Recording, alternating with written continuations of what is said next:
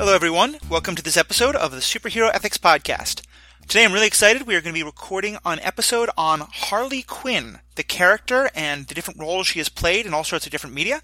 Unfortunately, Jacob is not able to join us today. He's taking a little break. Hopefully, we'll have him back soon. But in the meantime, we are joined by a frequent guest and someone whose opinions I have always really greatly enjoyed and will often challenge me in some good ways, Jessica Plummer. Jess, how are you doing today? Hi. I'm good. Thanks for having me. My pleasure. For our listeners who haven't heard some of your back episodes, can you want to say just a word or two about sort of where you come from on these questions and sort of what you're bringing? Sure. Yeah, I'm just a big superhero nerd. I've been reading comics. Well, I've been reading comics my whole life, but I've been especially reading superhero comics, primarily DC, for about 15 years. And I honestly wouldn't say I'm a huge Batman fan or a huge Harley Quinn fan, but I still feel very protective of her. Yeah. Like, I don't necessarily want to read her comics, but if you step to her, we're going to fight. And yeah, I'm really excited to talk about her. Cool. I wanted to say a quick word that we're recording this on November 5th, on Guy Fawkes Day. And on the Twitter for this account, Superhero Ethics, I wound up doing a live tweet of the V for Vendetta movie, including a lot of discussion of some of the ethical questions that comes up. So whenever you're listening to this, please check that out. I think there'll be a lot of good discussion to be had there. But diving into today's topic, and I will admit to our listeners that we're going to be rushing a little bit today, because as Jessica has reminded me, tonight is also when the live showing of The Little Mermaid is on. With, among other things, Queen Latifah as Ursula. So we're hoping to get out of here in time to see all that. But let me start with this, because Jessica, I think you were the one who suggested Harley. What for you makes her and the way her story's been told an interesting topic to dive into? So I've actually been thinking about Harley a lot lately, and I write for BookRiot.com, and I actually literally yesterday just submitted an article that I've been working on for some time about her, which will probably be up by the time this episode goes up. But I noticed recently that she's, like I said, I'm not a huge Harley Quinn fan. Like, I don't go out of my way to find stuff with her in it. But I noticed recently she's actually really omnipresent.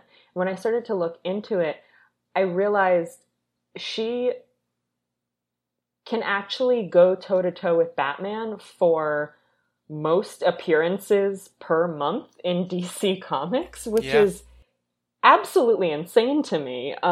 She far outnumbers Wonder Woman in appearances.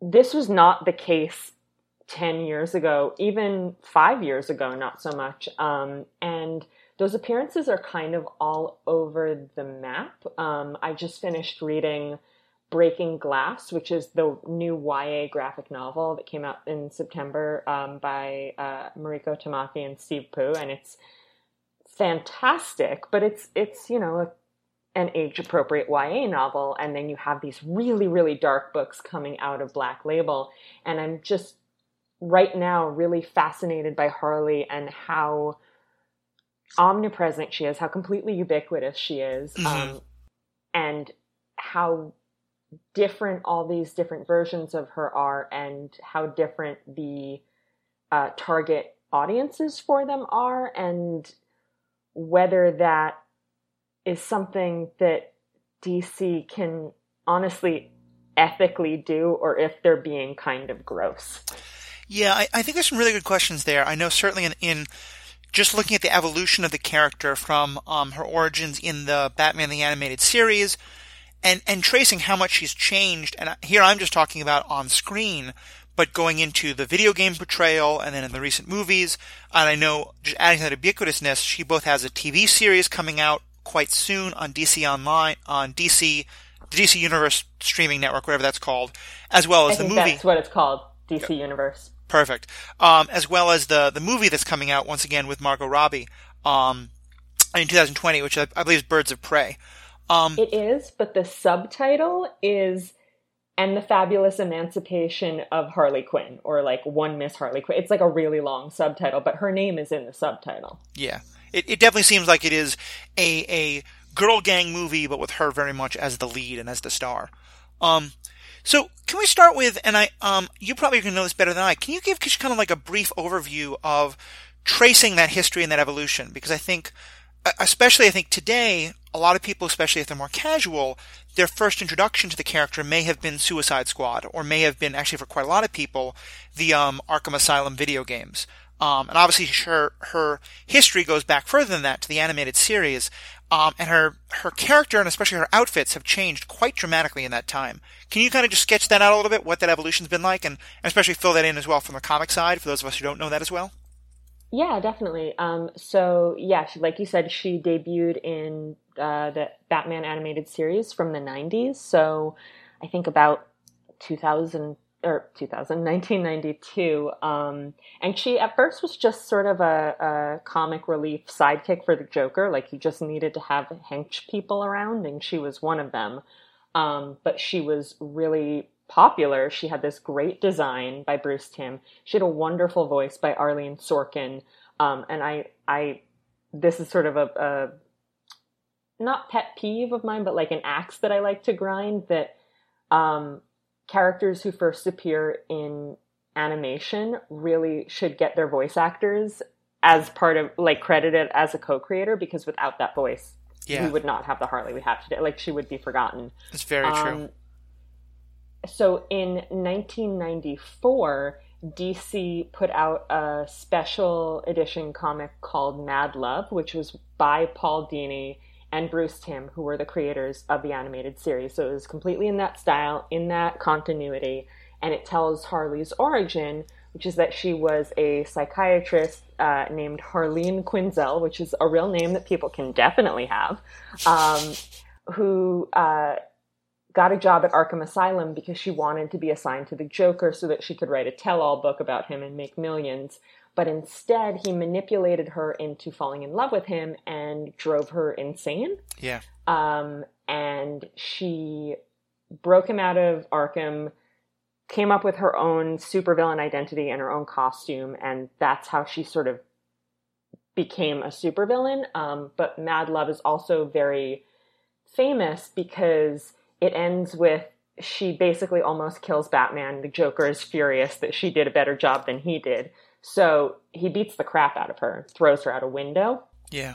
And at the end of the comic, she's in the hospital, and a nurse is like, well, I hope you see like how stupid you've been falling in love with somebody like that. And she says, yeah, he hit me. And then she sees that he's left her flowers. And she says, and it felt like a kiss, which...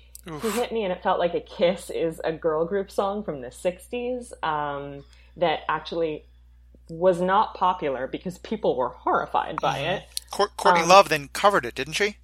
I think so, yeah. And so it was actually, I fell down this rabbit hole of doing the research into Harley Quinn and then doing the research into this song. So it's by Carole King and Jerry Goffin, who wrote, tons of these girl group songs before Carole King became sort of the Earth Mother Carole King that we all know and love. And they came up with this because their babysitter showed up to work and she had a black eye. Oh, boy. Their babysitter was Little Eva, who recorded the original Locomotion. And they were like, why are you dating a guy who hits you? And she said, that was a direct quote. She said, he hits me and it feels like a kiss. And they were so horrified by that they wrote this really disturbing song that was meant to highlight that it was disturbing. It wasn't meant to glorify abuse. And I think the fact that this line is something a real person actually said, kind of not intentionally on anybody's part, but it really goes to show like why Harley connected with people right from the beginning. Because there's something about her, even though she was a literal cartoon character, and she's always been a very cartoonish cartoon character, there's something about her that is very relatable and human in this dark way that is really hard to grapple with. Well, and that story is so interesting. I did not know those details, because in some ways it's kind of a version of what happens with the Harley Quinn character herself, in that, as my understanding, and again, I hope you get to, when I stop interrupting you, you'll get to keep filling us in. But that to some extent, at least my memory of some of the original iterations of the character in the animated series is it is very clear that her relationship with Joker is a horrible one, and that her getting free of that is a good thing, which has evolved to the current day, and the Suicide Squad movie, and we'll definitely talk about this more later, but the era of, which may now be coming to a close, but who knows, of the Joker and Harley being presented as this like fantastic, dark, kinky romance. And then the two of them often being held up as relationship goals. So just knowing again that version of, that this comes from a very dark place, that song comes from a very dark place, even though it got them, kind of very misunderstood. It seems like an interesting mirror for what's happened with the Harley character herself. Yeah, definitely. And I would hope that portrayal of Joker and Harley as like any kind of love story is something that is going away, but I'm not confident that it is. Yeah. But just to be a little less verbose than I have been and answer the rest of your original question, Harley was so popular that in 1999 she was folded into the regular DC universe with the same backstory. She was basically the same character in the same costume, and she was just sort of a regular Batman villain, mostly hanging out with the Joker for probably about a little less than a decade. She was increasingly paired up with Poison Ivy and often Catwoman as well, especially in Gotham City Sirens. And then with the 2011 Rebirth, New 52, she became a member of the Suicide Squad, right, which she had not historically really been affiliated with before. And it's it makes total sense. It's a good match because Harley had always been a sympathetic villain who really, it was very clear that she could do good things and could be portrayed with a heart of gold in the right story. So she's a great fit for this series, which is about, villains doing good in unpredictable and violent ways. Right. It makes sense. But at that point, first of all, the New 52 was a mismanaged disaster all around. And also, as you mentioned, she had started appearing in video games, especially the Arkham Asylum ones, and she was getting more and more popular there. And they had changed up her costume to be a lot more revealing. Right. So starting with the New 52, she dropped her classic red and black Harlequin costume and started wearing just like the skimpiest things that they could possibly draw her in. And that hasn't really changed. She doesn't really have an official costume anymore. She just kind of wears whatever the artist feels like drawing her in, which that it depends on the artist, how well that comes off. But from that point in 2011, when she joined the Suicide Squad, it's just been like this exponential growth of her appearances and her popularity. So apparently in 2016, when DC did Rebirth, her Rebirth #1 shipped more copies than any other Rebirth comic. Wow. Which is insane to me. It sold almost, it was something like, I want to say it was 360,000, and the next closest was a Batman comic at 290,000. That, she blew him out of the water. Yeah. And DC has increasingly been putting out miniseries about her and spin-offs about her and one-shots about her. And just in October, she headlined 5 different comics in 1 month. Yeah. Which, again, only Batman and Superman ever do that or have ever done that. That's so interesting. And just as one more data point, I did some asking of my friends in different venues about her character. And one thing I heard is that I have a number of friends in various cosplays communities, people who go to do either photo shoots or events dressed up as different characters from comic books or video games or the like.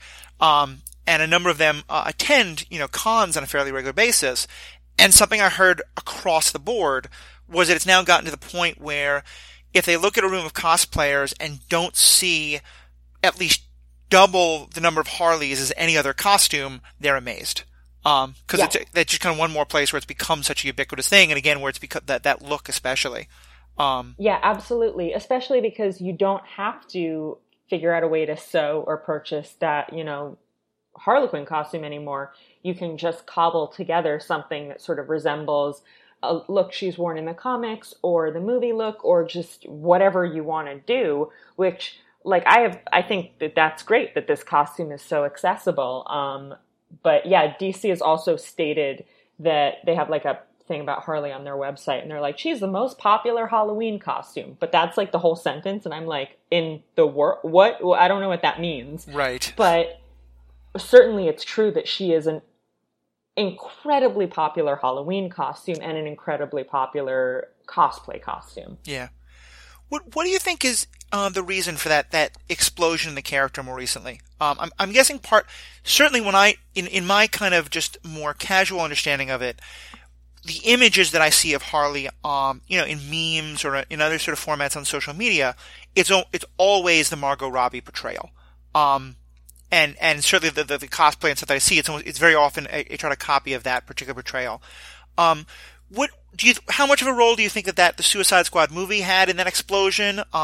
Certainly it seems like that was a big part of bringing her to a much wider appeal. Or do you think there's other reasons why the characters really sort of had this exponential growth that you're talking about?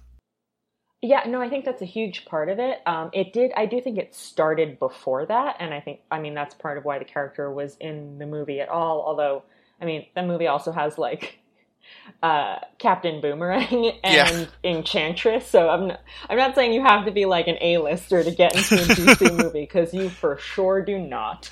Certainly it's not Killer Croc. No, it is Killer Croc, right? Yeah. His Halloween costume has not spiked in popularity. No, it's weird. You don't see tons of Killer Crocs around.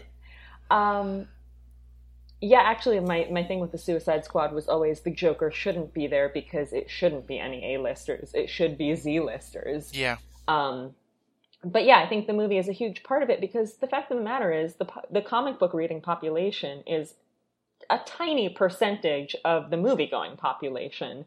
You might sell 20,000 copies of a comic book and call it a great month for sales, and then the movie turns around and makes $500 million in a weekend. It's just completely, the scales are completely different. And I don't think anybody thinks that Suicide Squad was a good movie. I will be honest, I have not seen it.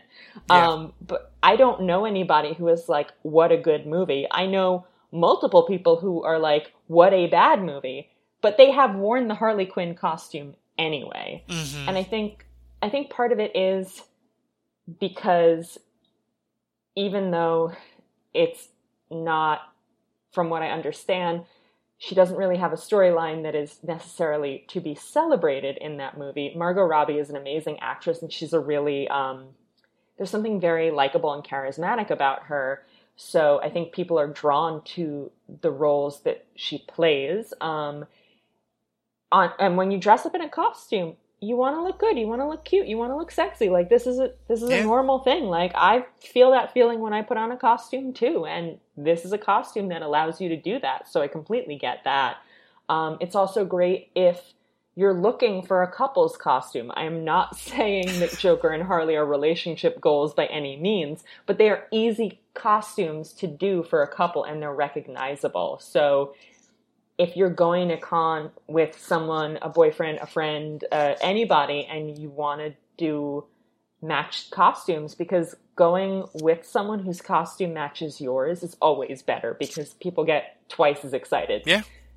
Then it totally makes sense. But I also think that a big part of it is that in 2013, so before the movie, Amanda Connor took over drawing and co-writing Harley's book, and she has since become really, really strongly associated with the character. And she's a hugely popular artist, and she has a very cheesecakey style of art, but it's a cheesecake that retains the character's personality. Like, it's not just boobs, that you feel like that's a human being Right. who has a brain and emotions, and her work is very funny and it's very appealing. And having her on that book, it appeals to all readers. It appeals to readers who are just looking for cheesecake. It appeals to female readers. It was a huge boon for DC in making this character more popular to a wider range of readers. And she was on that book for a long time. And I think that can't be discounted, that she had a huge influence there. Yeah. And I can definitely see that, especially because, I've always thought that one of the real appeals of the character, even as she's taken on this much more sexualized role, is that there is a strong, in some of the portrayals of the character, there is a strong ethos of her being very sexual on her own terms and her owning this in her own ways, which you can then argue quite a lot about because of, certainly many of the portrayals of her have not been that. They've been very much for the male gaze. But my understanding, not all. And I know that Margot Robbie talked quite a lot about her understanding of the character in those kind of terms, which I think is, I did see the Suicide Squad movie. I'm not going to go back and do it again. So sorry. There's a whole podcast about it. And I'll admit, it is in many ways a movie I love because it's the only good portrayal I've seen in live action of probably my favorite DC character, Amanda Waller. And I find her portrayal in this so much better than on Arrow. I will totally come back for the episode on Amanda Waller, by the way, because I love her. Good. Yeah, she's one of my... we're definitely scheduling that at some point soon, too.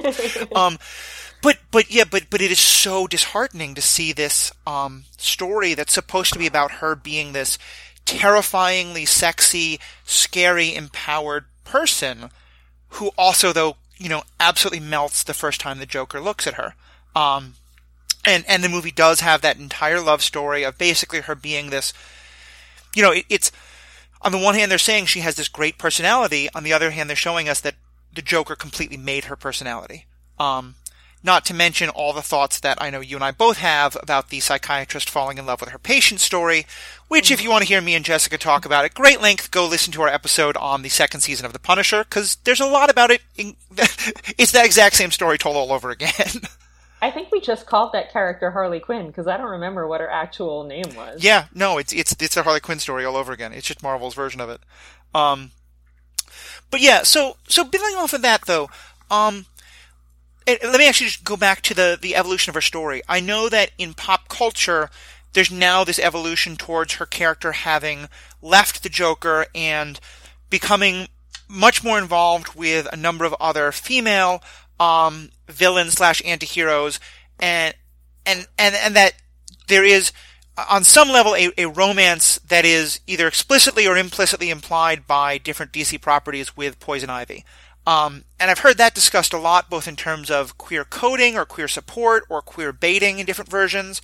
I did see that the newest TV show has a description of her relationship with her best friend, Poison Ivy. Can you say more about where that story stands? Yeah, I mean, it is hard to say, honestly, because sometimes it's queer coding and sometimes it's just stated outright, and then sometimes DC walks it back. I believe that it is canon in the main DCU that Harley and Ivy are not just friends. I believe it is canon that they have some kind of open relationship, that their relationship has a romantic aspect to it, but that they are not necessarily exclusive. And I think that's more so that you can tell stories with each of them on their own easily, and not necessarily because they're going to be hooking up with anybody else. But yeah, that is definitely, that's been a slow growth, as, befitting something where one of the characters is a plant. Very true. Good pun. Since the animated series, it's definitely something that came out of their friendship on that show and then came into the comics. And even weird things, I remember there was a Flash animated web series called Gotham Girls, right when I was getting into comics in 2002, 2003, and they were in it. the two of them have been paired across media all over the place. But then, yeah, you'll see something like the TV show calling them best friends, which they are, but that's not the only thing that they are. And then there's also stuff like they were recently in the Heroes in Crisis crossover series earlier this year, which was this like big, serious thing that was supposed to be exploring mental health, but it was actually like a really bad murder mystery, and everybody was out of character, and I disliked it extremely strongly. But that comic was very much about the relationships between these like parallel friendships between Harley and Ivy and Blue Beetle and Booster Gold. And they were really like suggestively intense. Mm-hmm. But Harley and Ivy are supposed to be canonically together, and Blue Beetle and Booster Gold are not. So it in a way kind of undercuts Harley and Ivy because it all falls into this plausible deniability bucket. Yeah. I mean, it certainly has, and I've read some pieces about this, but though again, I'll defer to your greater knowledge on it. The perception that I've gotten is that DC is really trying to walk a fine line, and I'm not praising them for this, of, on the one hand, giving the people who want to see that content enough to be, at least to be able to somewhat check that box, while still holding the idea of Harley being someone who can still be an object of male fantasy. Yeah, absolutely. I think, and that's sort of my whole thing with how DC treats Harley across the board. But yeah, like, is she paired with Ivy because DC is including queer characters in their universe, or is she paired with Ivy because that in and of itself is a fantasy for the male gaze? Right. And that depends on the creator. It depends on it really depends on the artist a lot, and it depends on the venue that it's being told in. I mean, again, Heroes in Crisis, like, Harley's whole story arc is grieving because Ivy has died. Spoiler, she regrows from a flower, so she's fine. But one of the covers for that series had Ivy lying dead on the floor with her boobs falling out of her costume. That was the cover, this like eroticized image of a dead woman, even though the story was supposed to be this very sympathetic portrayal of mental illness. So there's this real disconnect. And similarly, like, they're telling these stories about, again, the fabulous emancipation of Harley Quinn, but also these stories about how she is destroyed by the Joker. They're telling these really dark stories about how she's like a sadistic killer, but she's also in their all ages line DC superhero girls, like, with these books for 7-year-old girls. Oof. It just seems like there's it's so all over the place in terms of that kind of thing. I'm also glad you brought up the topic of mental illness, because I think that's another area in which I have found the portrayal of Harley Quinn to be kind of all over the place in both some very good and some very negative ways. In some of the iterations I've seen, they're really portraying her as having, very serious PTSD because of her connection to the Joker and because of what Joker did to her, which is a story that I think plays quite well and is quite relatable.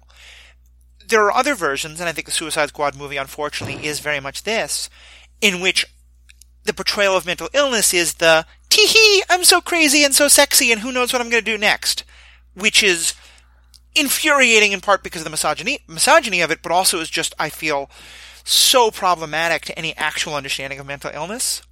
Just this trope of it's I don't know if you would agree with this, but it's in some ways it feels like that portrayal of Harley Quinn is the dark fantasy version of the manic pixie dream girl.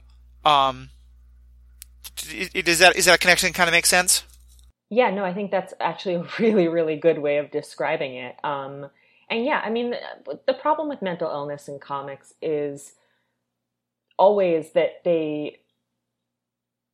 there's no research done, and that character, I mean, so the Joker, right? He's defined by being insane. The Joker is crazy. Okay, what is his diagnosis? Right. Like, he's spent 80 years in Arkham, and they don't have a diagnosis for him? And obviously, like, when the character was created in the early 40s, fine, okay, they weren't going to give him one. I understand why, and we wouldn't want to be beholden to what they laid down as his mental illness back then. Like it would probably be like, I don't know, being poor, you know, like so many things were pathologized back then and now. Yeah, it's this sort of vague, this person is crazy. And even when the story is being told sympathetically, it's still, this person is crazy. And so you said that a lot of stories treat Harley as having PTSD, but they don't say that that's what she has.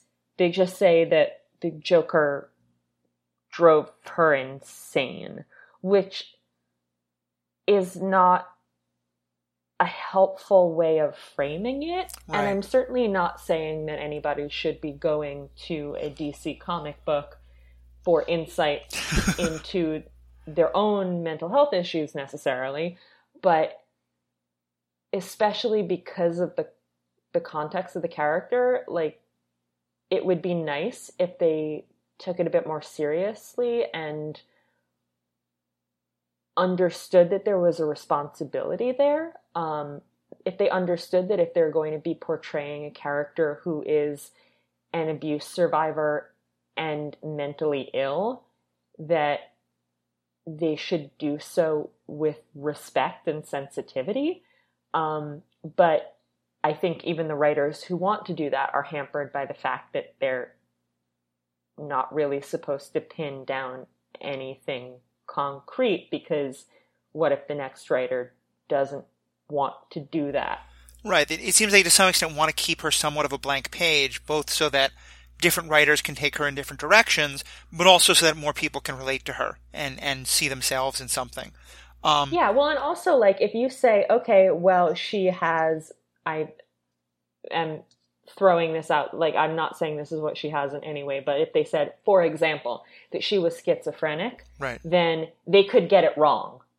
They could describe that incorrectly. Whereas if they say she is crazy, or there's lots of ways you could do that. Yeah. And they don't actually have to research what schizophrenia is, or what sociopathy is, or what, any of these things are. And I'll admit, I am not one who, I don't think I would want to see a diagnosis for the Joker. It's part of why I have such objections to the new movie, though I have many others, and we're not even going to touch that topic. But one thing I've always loved is the idea that the Joker is kind of the Iago figure, in that he, in a world where almost every other Batman villain is pathologized and is given not necessarily a medical diagnosis, but here's this thing that happened, that's why they're crazy in this particular way. That one of the things that makes the Joker stand out so much in the Rogues Gallery is that he does not have that. And that it's one thing I loved about the movie The Dark Knight, is that he keeps kind of making fun of that and telling these lies about where he comes from. But certainly in terms of Harley, I agree with you that it's frustrating that they just use a kind of general moniker of general crazy without any explanation, because, I think it just feeds into a lot of really awful stereotypes about what that can look like, and everything from the manic pixie thing to the violence and all of that. Moving along though a little bit, because I know there's a lot we want to cover. Let's get into sort of the character's actions, and I want to start just by, and obviously this is one that'll kind of have probably a couple different answers over a couple different iterations, but where do you see her in terms of her morality, in terms of her ethics? Is this a villain? Is this an anti-hero? Is this something kind of that breaks those boxes a little bit? Where does Harley fall in terms of her role, in terms, like, because obviously she's an unrepentant criminal, but she also does a lot of good in some ways and is being portrayed more and more heroically? I mean, I think, again, it depends on which Harley and which medium we're talking about. I will admit, when DC Superhero Girls first launched a few years back, I was like, what on earth are Harley and Ivy doing in this lineup? They are murderers. Yeah.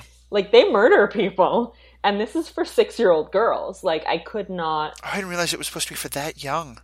Oh, yeah. This is, like, for like, kindergartners. This is for very, very young kids. And I was like, this is so incongruous to me. Mm-hmm. And I don't I I guess I've gotten used to her being there. And actually, so the DC Superhero Girls line actually had a revamp this year or maybe last year. So it's a much more classic. They have new designs by Lauren Faust, who did the My Little Pony revamp a few years ago that destroyed the internet. But it's a very good show. And and it's more in line with, she did like a Super Best Friends Forever YouTube series, just featuring Supergirl, Batgirl, and Wonder Woman a few years back that was adorable. So she's sort of building on that. And it's incorporated a few more heroes. Harley and Ivy appear in that, but they are villains. They're not part of the gang. In the original DC Superhero Girls, they were all just kids who attended Superhero High together. And so Harley, I mean, she's adorable. She loves clown stuff. And there is this one comic where they go time traveling in their school bus, because of course they do. And Harley takes a dinosaur egg back with her because she loves dinosaurs and it breaks the time stream and they have to fix things. But like, please tell me there's a Ms. Fizzle type character driving that school bus. It's Liberty Bell, actually, okay. Which is so cute. And they call her Ms. Bell. It's so cute. And I mean, I love that whole line, mostly because like little girls love that whole line, and that makes me so happy. But she's just like this very sweet, innocent, totally harmless character, who, you know, makes mistakes because of her enthusiasm, but has absolutely no villainous intent whatsoever. I don't think the Joker even exists in that continuity. And I don't think Batman, like, Bruce never shows up. He might be mentioned in passing, but he doesn't appear. And in the new version, again, she's a villain, but it's for very young girls. So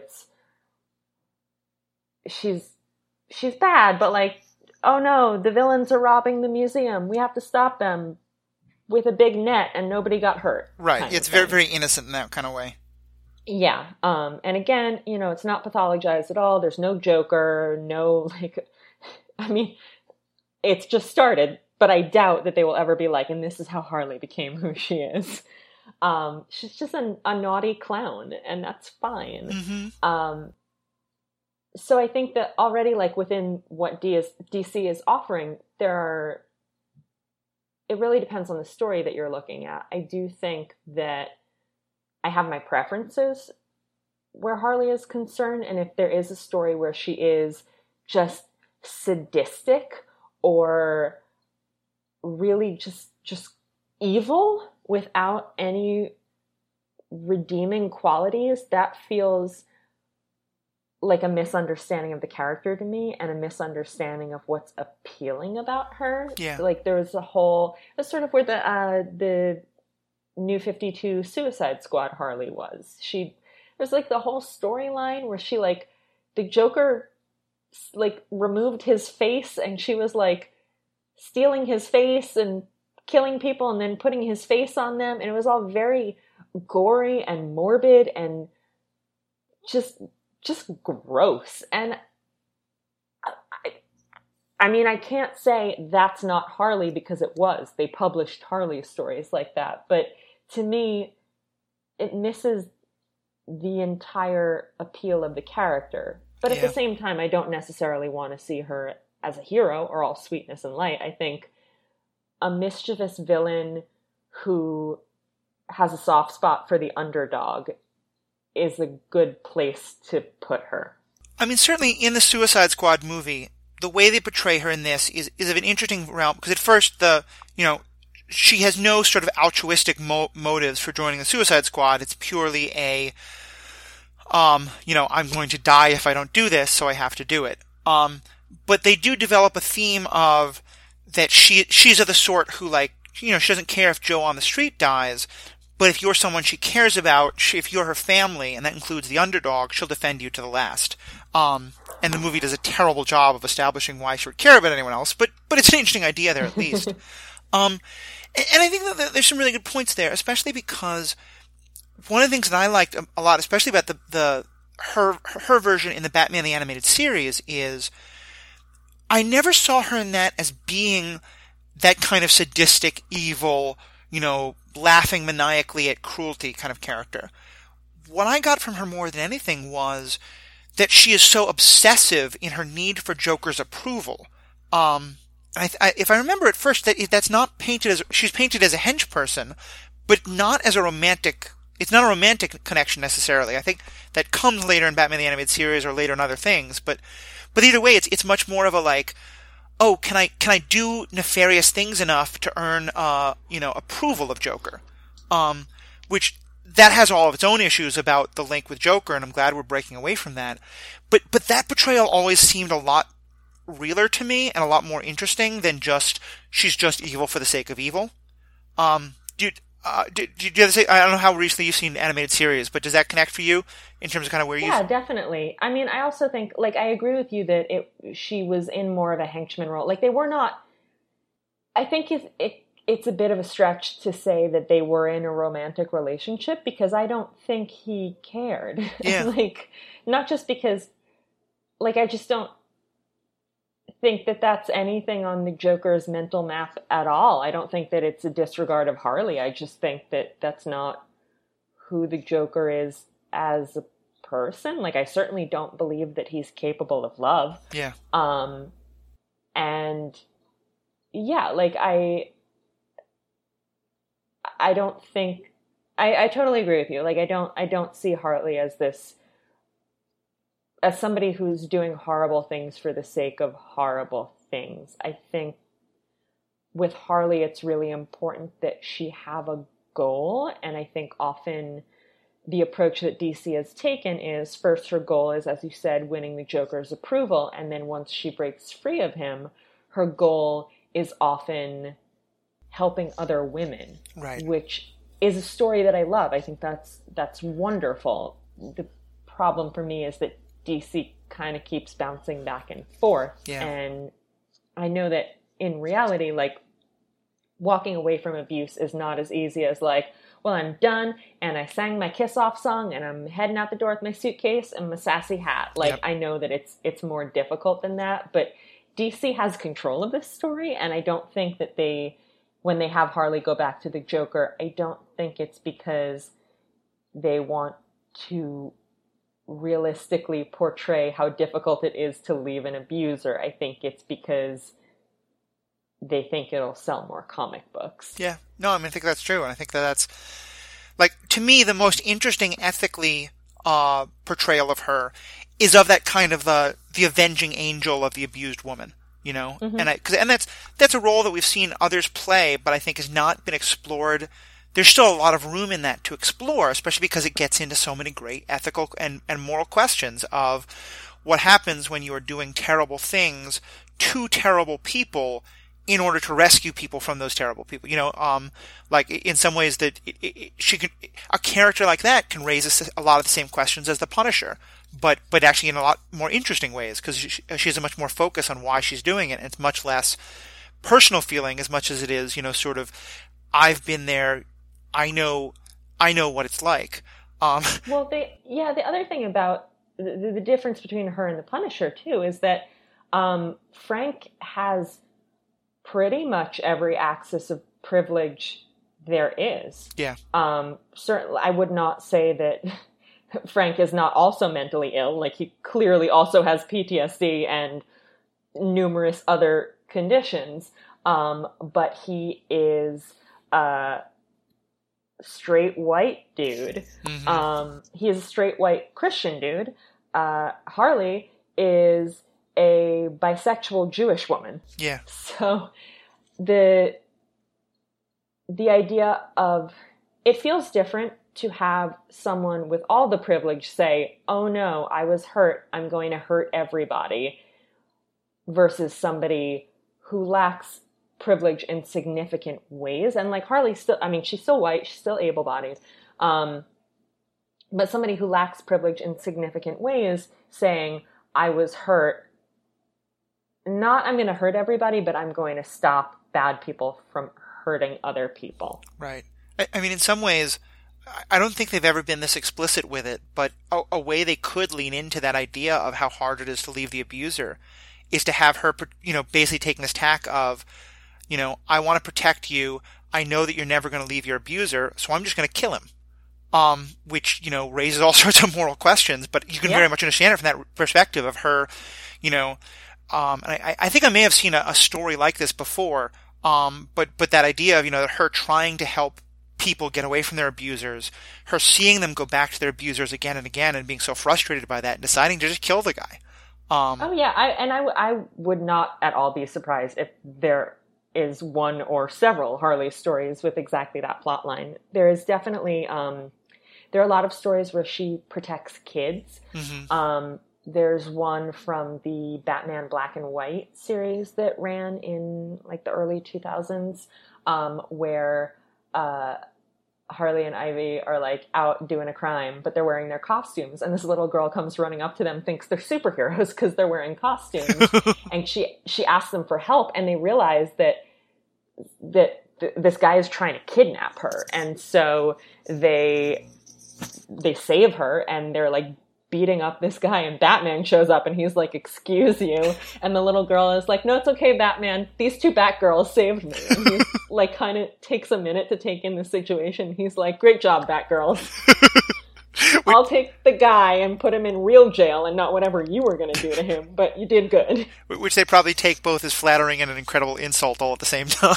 Yeah, it's a really, really lovely story. And there's also, Harley has this really interesting arc in the Injustice. I guess it's the same arc in the video games. I haven't played the games, but I read the Injustice 2 comic, which is the tie-in comic to the video game Injustice 2, where it's a very dark universe where Superman has gone evil and taken over, which I hate everything that I just said there, but Harley becomes a hero and is working with Batman, and she is put into situations where she is repeatedly protecting children. Like, I think she has a daughter in that storyline, and she's also protecting some of the other heroes' kids, and at the end she joins the Justice League.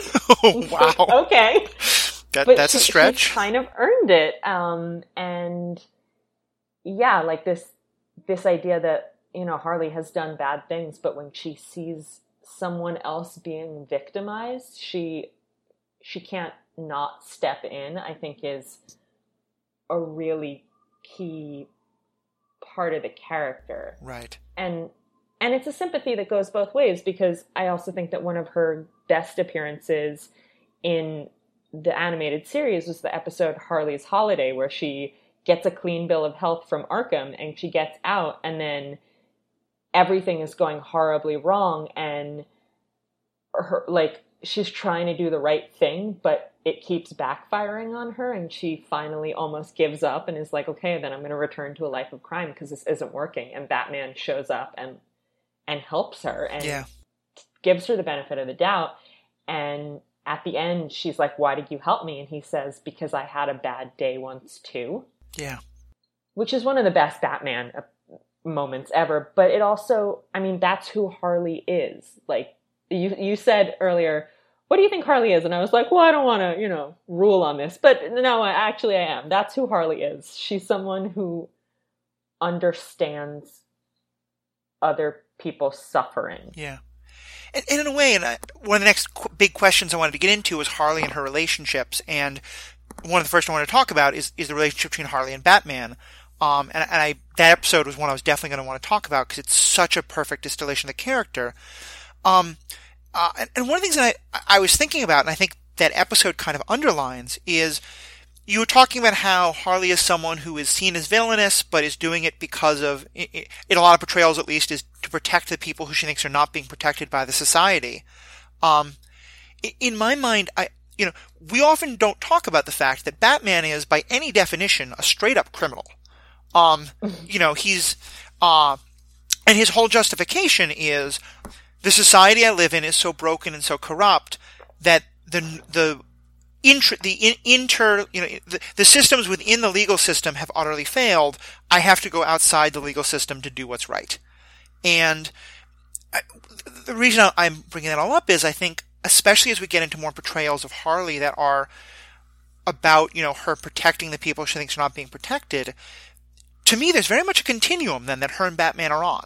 And it just becomes a question of, if you're saying that there's a bright line that Batman's on one side and Harley's on the other, I'm not sure that makes sense, because if they're both seen in that kind of a way, then for both of them it's about how broken is the society and how far are you willing to go.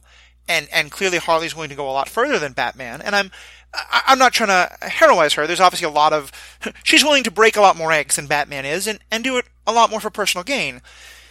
But I do think there's a connection there, in that they both see themselves as people who have been greatly hurt by the normal system and thus have to step outside the system to get any kind of justice, let alone, sanity for their lives.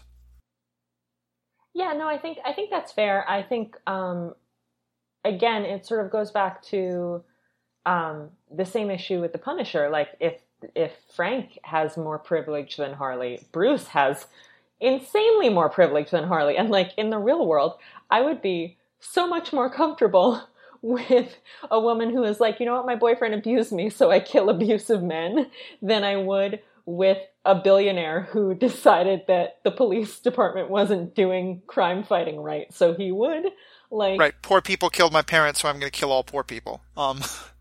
Or even just punch him in the face. Yeah. But that's why, Batman does not work in a real world context for exactly that reason. But no, I agree with you. I think that there are lines that Bruce will not cross that are established parts of his character that we know. Like, he does not use guns. He does not kill. He has done both of those things, but we don't count those because those were bad stories. Mm-hmm. But theoretically, he does not use guns. He does not kill. By and large, he follows the law when he doesn't have to break it for, like, in order to protect other people. Like, he wouldn't steal. Right. Because, he doesn't need to, but he just wouldn't, like, unless he had to do it to save somebody for whatever reason. I think Harley does have lines, but her lines are much less defined by societal rules. Like, Bruce is neutral good. Harley is chaotic something. Chaotic neutral. She's chaotic. It depends on the story. Maybe she's chaotic good, maybe she's chaotic neutral, maybe she's chaotic evil. It really does depend. But she's much less interested in what the laws actually are and more interested in who is hurting who right now. Right.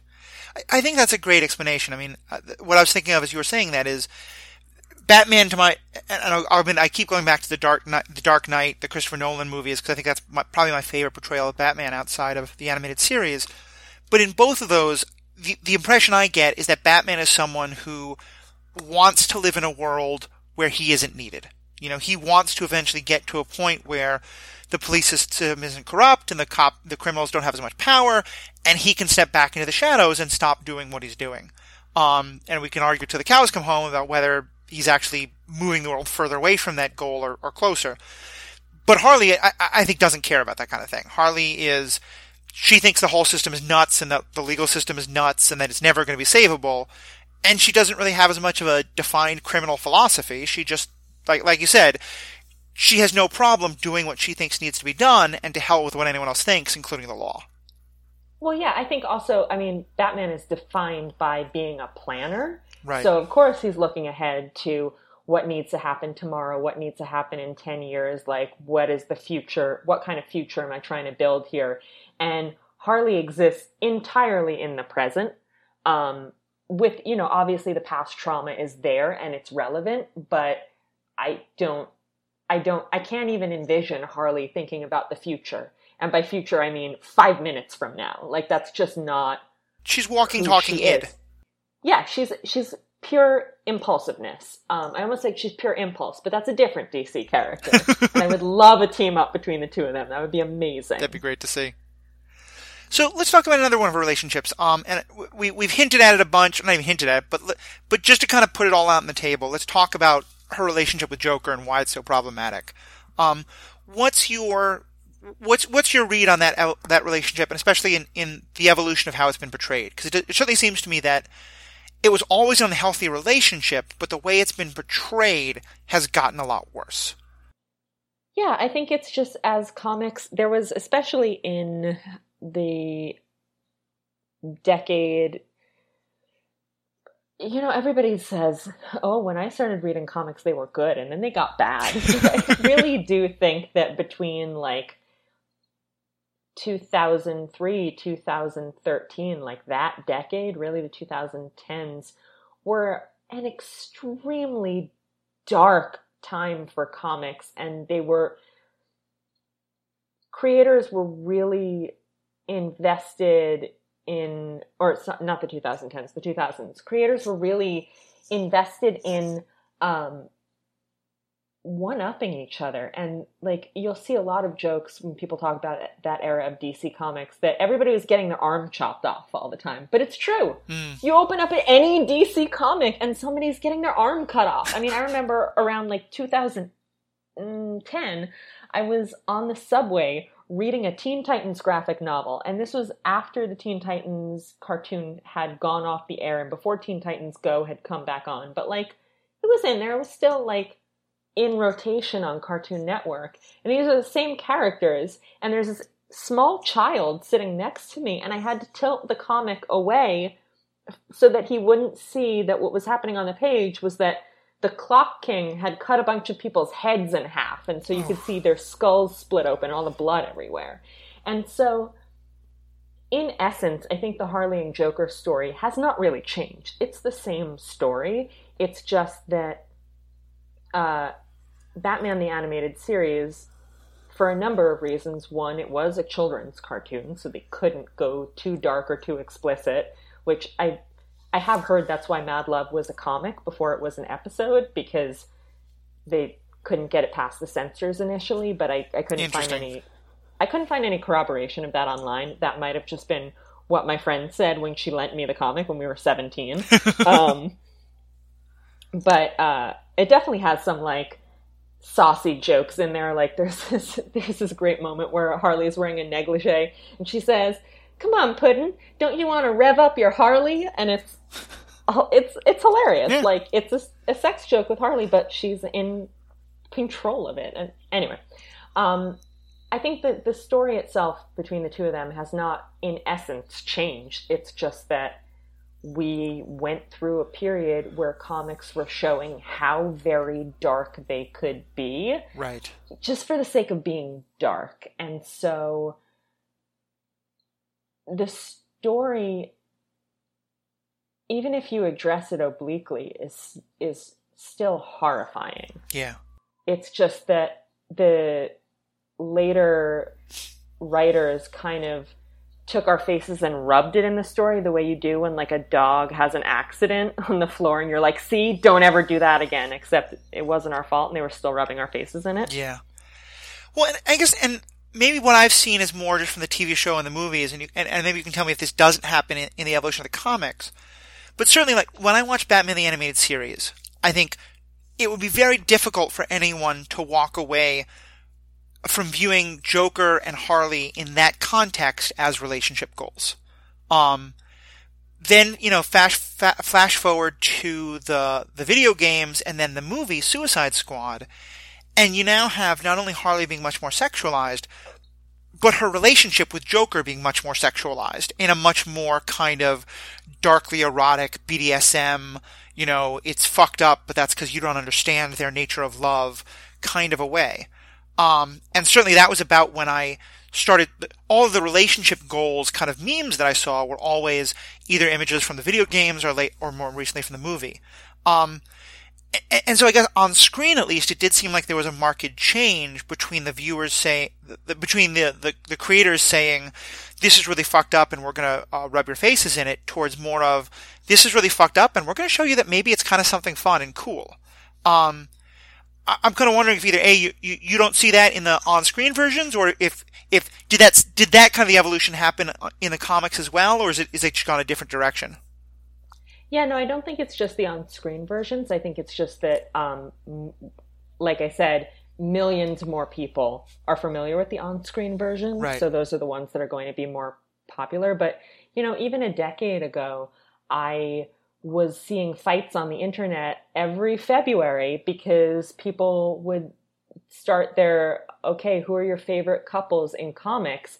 And somebody would throw out Joker and Harley, and there would be fights because some people are like, yeah, they should be on the list of best couples in comics. And some people would say, no, they absolutely shouldn't. And some of the people who wanted them on there wanted them there because they were iconic. Mm-hmm. And some people wanted them there because they were, relationship goals, I guess, in whatever way. Right. And there was always pushback against the idea that this was anything to be idealized or romanticized. And I do think, I don't necessarily think that DC is super interested in selling us the two of them as an aspirational love story. Mm. I can't speak to the Suicide Squad movie, Right. but that's not something that I see in the comics. But so, like, for example, one of the Black Label comics that's coming out now, and Black Label is the sort of R-rated, adults-only imprint that DC started either this year or last year. And these are supposed to be, like, kind of prestige format, more, I guess, highbrow takes on the characters, and they have a really highly pedigreed lineup of creators. So Harley and the Joker are appearing in two comics right now. One is called Joker Harley Criminal Sanity, and it's like a sort of Silence of the Lambs thing where she's a forensic psychiatrist and he's a serial killer and she's trying to catch him. But the other one is called Harleen, and it's her origin story. So it's Harley as a psychiatrist starting to work at Arkham and gradually falling into the Joker's trap. Right. It is a beautiful comic. It's really well written. It's really well drawn. I can't pronounce the creator's name, for which I apologize, but it is a writer artist. Like he's doing the whole thing. It's like Stepyan. I can't pronounce it. If you're listening, I'm very sorry that I can't pronounce your name, sir. It's a beautiful comic. But though, if you are listening, please write in because we're thrilled to have you on our listenership. And if you want to be our next guest, we'll get you on. Anyway, go on. But at the same time, I don't necessarily understand why we need to give this story that kind of real estate. Mm-hmm. Like, what is the value in telling the story again of how a woman met a man and he broke her and then she was broken? Because that's what this story is. And there was, so like the month before this story came out, like before the first issue came out, there was an interview with the creator in the back of pretty much every comic that DC was putting out, like the prior month. And in it, he said that Harleen is basically like a romance novel, except it has the logical ending and not the idealized one. Right. And I was like, wow, you have never read a romance novel ever in your whole entire life. But sort of the premise there, and I'm assuming that he meant specifically like that Beauty and the Beast story where like she thinks she can change him with her love. Right. I think that that's way less prevalent than men think it is. Mm-hmm. It sort of goes back to the whole, why is she falling for that guy who sucks and not me who is great? Right. Like, that's not really a thing that women are super in. Like, yeah, I guess there are women who fall in love with serial killers, but it's not common, and most women are not into it. But sort of the idea that this story is the logical ending. And romance novels where a woman finds happiness in a genre that is almost entirely created by and for women and is the highest selling genre in publishing, is idealized and illogical. Oh, that quote really bothered me. Yeah, no, it sounds incredibly misogynistic and just wrong. I think it was just, it was not well thought out at all. But yeah, it's this, it's not that the relationship between the Joker and Harley is being romanticized by DC, but it is being fetishized. I can see that. Like, their love is not fetishized, but his abuse of her is. I think that makes a lot of sense, and that's really the heart of my question, because I was going to say I wish you'd seen Suicide Squad so we could talk about it, but I wouldn't wish that on anyone, to be honest. But I do think, and listeners, if you've seen Suicide Squad, the movie, or the video games, please write in and tell me if you disagree with me. I do think that there, at least, they make a departure, and that in the making of that movie, they are very intentionally trying to hold it out. Again, it's that kind of walking the line. Like, they show it as abusive and crazy enough that some people will go, oh, that's so abusive. But they're very clearly romanticizing it and sexualizing it. Like, her creation story is shown as this incredibly romantic, he is freeing her from the mental bonds of society, and he is, tearing away the chains that hold her in place, and the scene of her sort of coming up from the chemical bath that he throws her into is just done in this almost like Dirty Dancing, like lifting her up kind of a way. And to the point where it makes me wonder, and I remember I did a lot of reading and I saw a lot of other theories about this at the time, that movie was coming out really riding the crest of, Twilight and 50 Shades of Grey, and a lot of these other fictions that were also, really romanticizing very abusive relationships. And ones that were not actually in any way indicative of, because I'm not trying by any means say that like BDSM is unhealthy. I think most people in those communities, would say that those movies are incredibly unhealthy versions of that kind of dynamic. And so I do think that the makers of the Suicide movie especially were trying to have, they were trying to push some of that relationship goals idea. But from what I'm hearing from you, it does sound like that's a somewhat isolated incident in the way Harley is portrayed, which is really refreshing to hear. That it's not something the comics really dived hard into. Again, like I sort of, as I was researching this article that I was working on, I dipped into what was available right now, like among the Harley comics right now. So I certainly am not going to say that like that the movie is alone in that portrayal and that the comics do not ever romanticize the relationship. Right. But that to me feels more like something I would have seen circa Gotham City Sirens, which would have been like 2009. Yeah. And not necessarily something that I would expect to see now, and I think that's largely because Harley, for comic book readers, is very much her own character now. She is a bigger name than the Joker. She sells more than the Joker, and she is in more comics than the Joker. So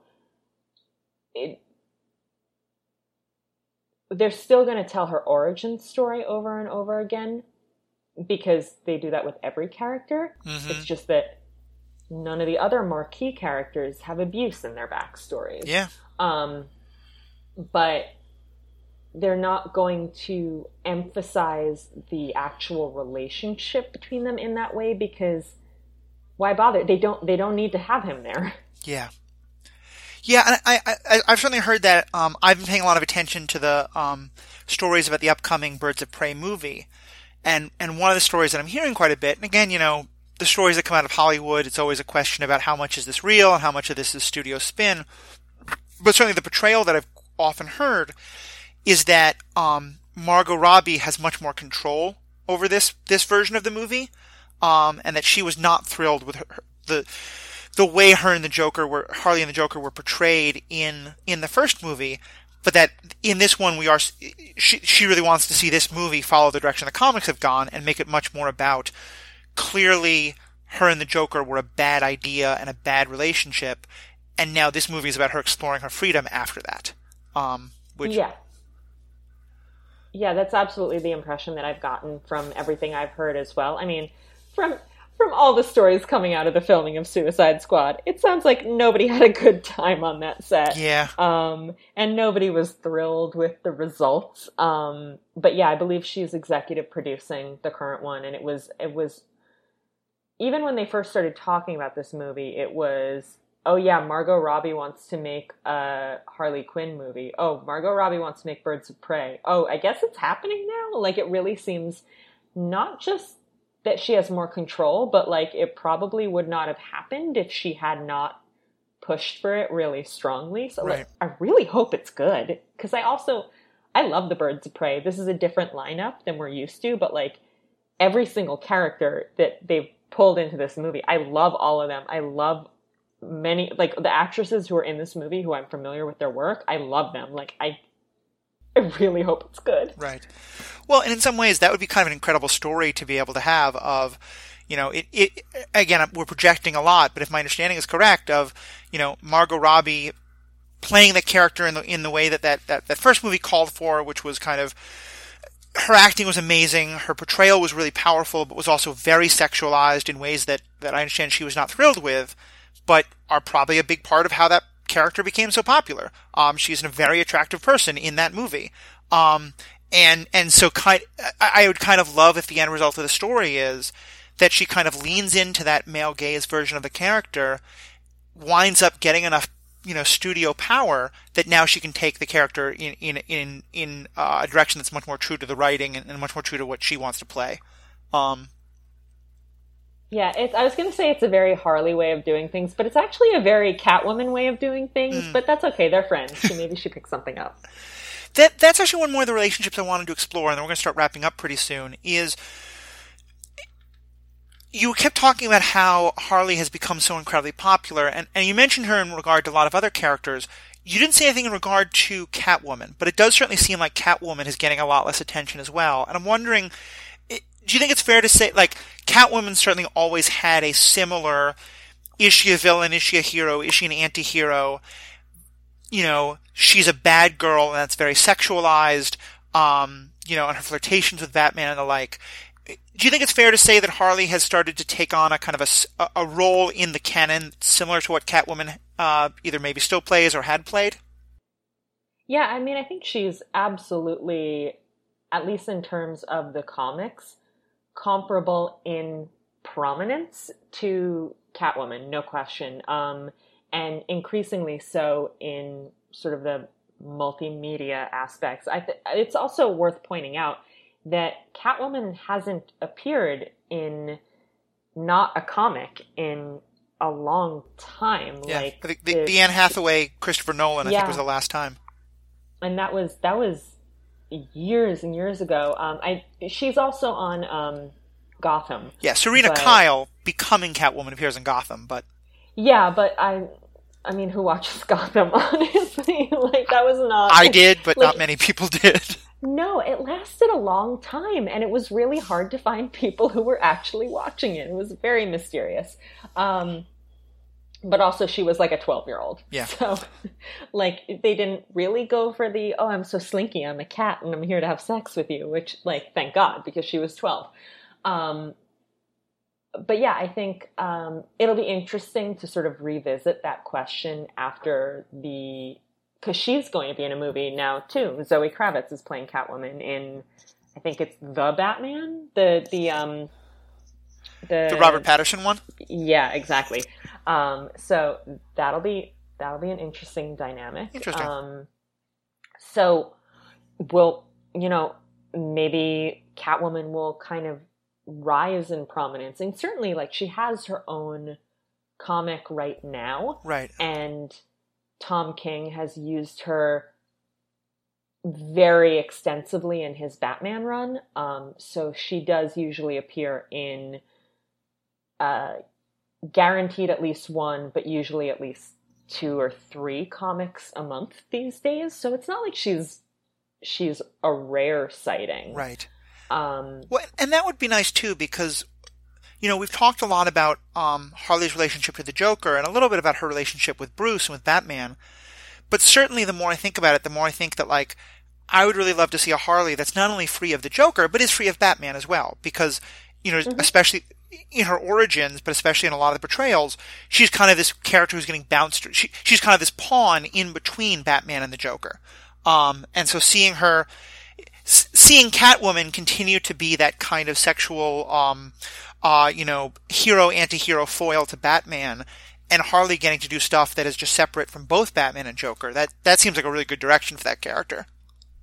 Yeah, I mean, I don't know that I would necessarily describe Catwoman that way. I don't think I'm not 100% in love with Tom King's storyline, but he's very much telling, or it seems to be attempting to tell like an epic love story with them. It's not like she's not really sexualized aggressively, and she has her own comic where she has left Gotham and she is doing her own thing. And her, facing off, like the main villain she's facing off against is a rich old woman. Now, how long that will last, who knows? She's going to end up back in Gotham. Yeah. Like at the end of the day, Catwoman is a Batman supporting character, whether she's a villain or an anti-hero. And I don't think that's necessarily a bad thing. Right. I think that, tons of characters are, at the end of the day, are supporting characters. And that's fine. Like, Jimmy Olsen is a Superman supporting character.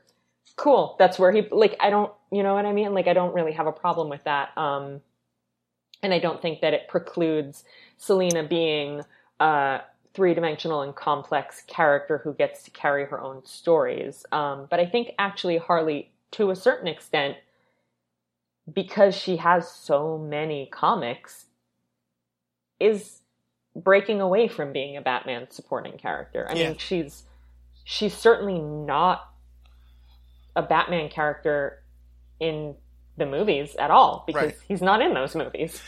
And to be very clear, as I said at the beginning, I'm very much a filthy casual here. My only real exposure to the Catwoman character is in the movies and on screen, where I think you don't ever see her outside of that role that I described in regard to Batman. But it's really, I appreciate you kind of filling that in and correcting me there, that it sounds like in the comics, she really has gotten to evolve in a lot of ways that has not happened on screen. Yeah, and like one of the things that I really appreciate about things like the Gotham Girls Flash animation series and Gotham City Sirens and to a certain extent Birds of Prey is that it is predicated on the idea of all these female characters are hanging out together. So you'll have Harley and Ivy and Catwoman and sometimes Batgirl, and sometimes they'll throw in another couple of characters, and they are all initially Batman supporting characters, but this is about their own stories and their own relationships with each other that don't have to do with him. I don't necessarily think that DC always, like, that's what they are theoretically. Mm-hmm. Often, in actual fact, it's just a chance to draw 3 pairs of boobs and not just one. Yeah. But theoretically, these are stories about women that are not defined by Batman being there putting them in jail. Right. Yeah, no, and that definitely sounds powerful. And I can see how there's still always that push-pull of how much of this is male gaze versus how much of this is female empowerment and all the gray area in between those two. Well, DC wants all those audiences. Like, they want the guys who are buying the comic because it has hot chicks in it to buy the comic. And they also want women who want a story of empowerment and female friendship to buy the comic. Yeah. And it's also why they have, a Harley for 6-year-old girls and multiple Harleys in R-rated, super gory serial killer stories, because they want all those audiences. And in a lot of, I don't necessarily think that it's a bad thing to have different versions of a character for different markets. Like, you have Batman starring in I Can Read books, and you have Batman also starring in super gory R-rated serial killer comics, and that's fine. Mm-hmm. But what you don't have are Batman stories that are solely about, like, reveling in the abuse in his history, or Batman stories that exist only so that people can jerk off to them. And I'm not saying we need those, but that's the discrepancy. Like, you have all these different Batmans, but they all still respect Batman as a character, And that's not the case with all the different Harleys. Well, and it underlines a point I've often made, which is that when we get into discussions of these big companies and the sort of the directions they seem to be taking in terms of like questions of sexism or racism or things like that, most of the time it seems like it's not that DC has this strong, that they want either the, yay women as sex objects or yay women empowerment. They just want to make money, and that's what they're selling. Mm-hmm. And that's why it's good that we're critiquing it and talking about those terms.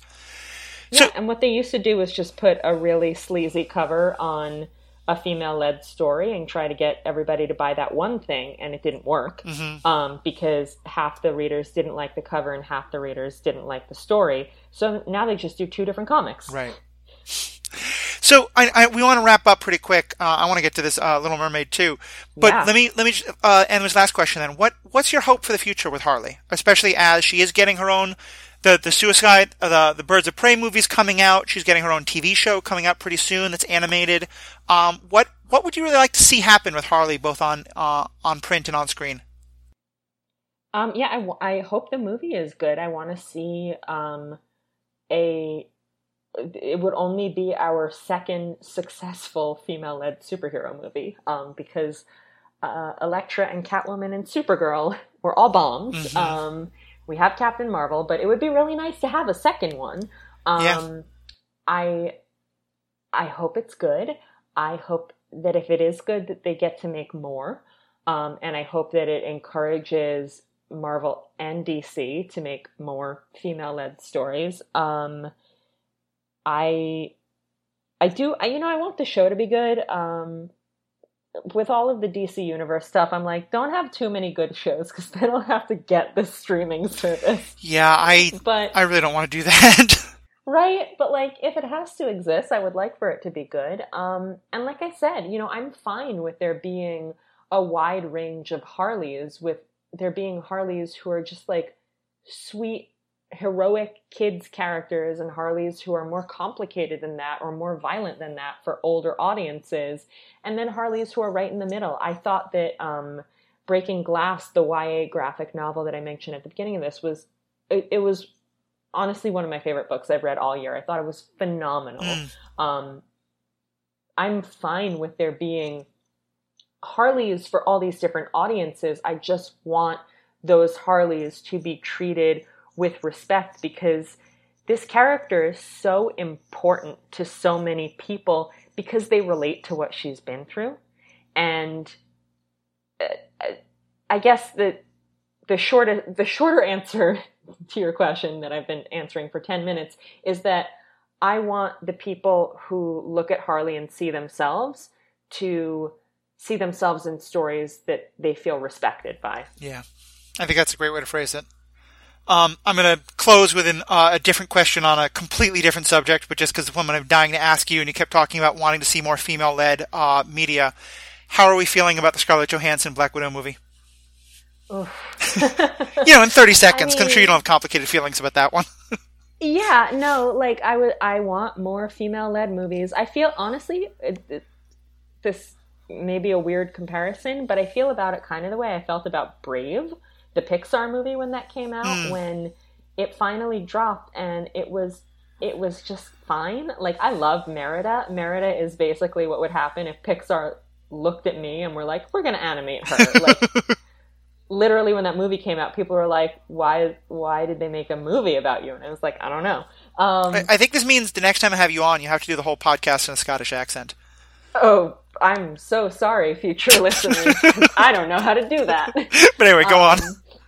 I'll just be in character as Scrooge McDuck. There you go. But yeah, no, I love Merida. The movie itself was just fine. Yeah. But because Pixar had waited 10 movies to finally tell a story about a girl, it had to be all things to all people, and it had to be the greatest movie of all time, and that's too much pressure. And I didn't feel bad for them because they'd waited forever. Yeah. And similarly with Black Widow, we should have had a Black Widow movie greenlit as soon as the first showing of Avengers ended, because she was amazing in that movie, and people came out of that just loving that character, and they didn't bother to do it. And in the interim, she was wonderful in that movie. She was wonderful in The Winter Soldier. The movies treated her like crap in every single appearance after that. And then they killed her off in favor of a nothing character that nobody cares about, because he had kids and she was infertile. So she's not a real woman, clearly, and all the bullshit around that. Yeah. And when you add on to that the fact that Scarlett Johansson does not seem to be able to open her mouth anymore without putting her foot in it and just saying the most offensive things and taking the most offensive roles and then getting defensive when people call her on it. Like, I'm not going to see it. I'm not supporting her as an actress because the things that she's said are too hateful. Yeah. And I have no interest in this story anymore, even though I really like Natasha as a character in the movies and the comics. And I understand why they've greenlit this because she is an A-list actress and the character is already established. But Marvel has a huge stable of other female characters that they could be turning to who don't have all this baggage. And I would much rather have, 10 movies about them to maybe balance out all the ones about dudes that we're still getting. Mm-hmm. Yeah, I heard at one point a rumor, I don't think there's any possibility it's true, but of doing a movie set in Wakanda but with Shuri as the star. And I would just like that'd be amazing. I'd love to see that. I would love that. Yeah, I have that kind of similar set of feelings. And I'm still back and forth and not sure if I'm going to see it because there's a part of me that doesn't want there to be any chance of saying, the woman-led movie didn't do well, so we shouldn't do more. But also, yeah, I hate the idea of giving money to support Scarlett Johansson as an actress in these and all the other stuff you talked about. So, yeah, it's what we actually just did an episode. Our last episode was on problematic favorites, and this question came up. And so when I had you here, I wanted to make sure we asked about it because I think it's very, very loosely related to Harley, but tied in all the other questions we're talking about female-led media and how that's important to support and where the limits of that are. Yeah, definitely. Cool. Well, thank you again so much for coming on. Give us just a quick, for people who are hearing you for the first time or just want to know more, how can our listeners, I know you do a podcast, you also do a lot of writing. How can people find you and follow you and hear more of your thoughts on these things? So I do have a podcast. It is intermittently updated, but it is called Flights and Tights, a Superman movie podcast. And my co-host and I have been watching all of the Superman movies and talking about how very disappointed we usually are because we love Superman very much and most of the movies are very bad. I write for bookriot.com, mostly about comics, but also about other stuff. So you can find me there. And I'm on Twitter at Jess_Plummer, where I tweet intermittently also about comics and, as alluded to before, Scrooge McDuck. Yeah, I don't yet know what the ethics of DuckTales is yet, but if we find that episode, we will have you on for that episode at some point. Well, thank you again so much for being on. You should watch the new show. Say again? The ethics are that you should watch the new show. That's the ethical choice. That's what I keep hearing. Where is it? Is it available on Netflix? Maybe the first season is. Okay. It's on, you can watch it on, godisney.com or whatever they have an actual website where you can stream their shows. I am committed to the new Disney streaming service, so I'll definitely be able to watch it there. Yeah, it'll be on Disney Plus. I have a whole bunch of old Star Wars episodes to go through and then talk to Becky Allen about, but after that, we'll get you on for DuckTales. So, again, and to all our listeners, thank you all so much for sticking with us. What are your thoughts? As we both referenced, Harley is an incredibly ubiquitous character today, and one that a lot of people have a lot of opinions on. What are yours? Where do you agree with one or both of us, or disagree with one or both of us? Let us know. There's a lot of great ways to contact us. The easiest is probably on Facebook or Twitter. You can find us on both of those at Superhero Ethics. And in Facebook especially, we have a page. We also have a group. The group is better for discussions. You have to click on Ask to be part of the group. I'll immediately approve you, though. And we've been having some great discussions about the episodes. Would love to hear your thoughts there or to tweet at us. You can also email us at superheroethics@gmail.com or leave comments on the website directly. For anyone who wants to support the podcast, we haven't talked about this in a bit, but I wanted to remind people we do have a Patreon. It's a great way to help, show your support for what we do, help support, among other things, people have noticed that our sound quality is pretty good, in large part due to Jacob being our editor. So if this episode is not as good, that's entirely my fault. But we would love to upgrade our microphones and some stuff like that. Patreon's a great way to support us that way. So on behalf of myself and Jessica, again, thank you so much. To all your listeners, thank you for being a part of this, and have a great day.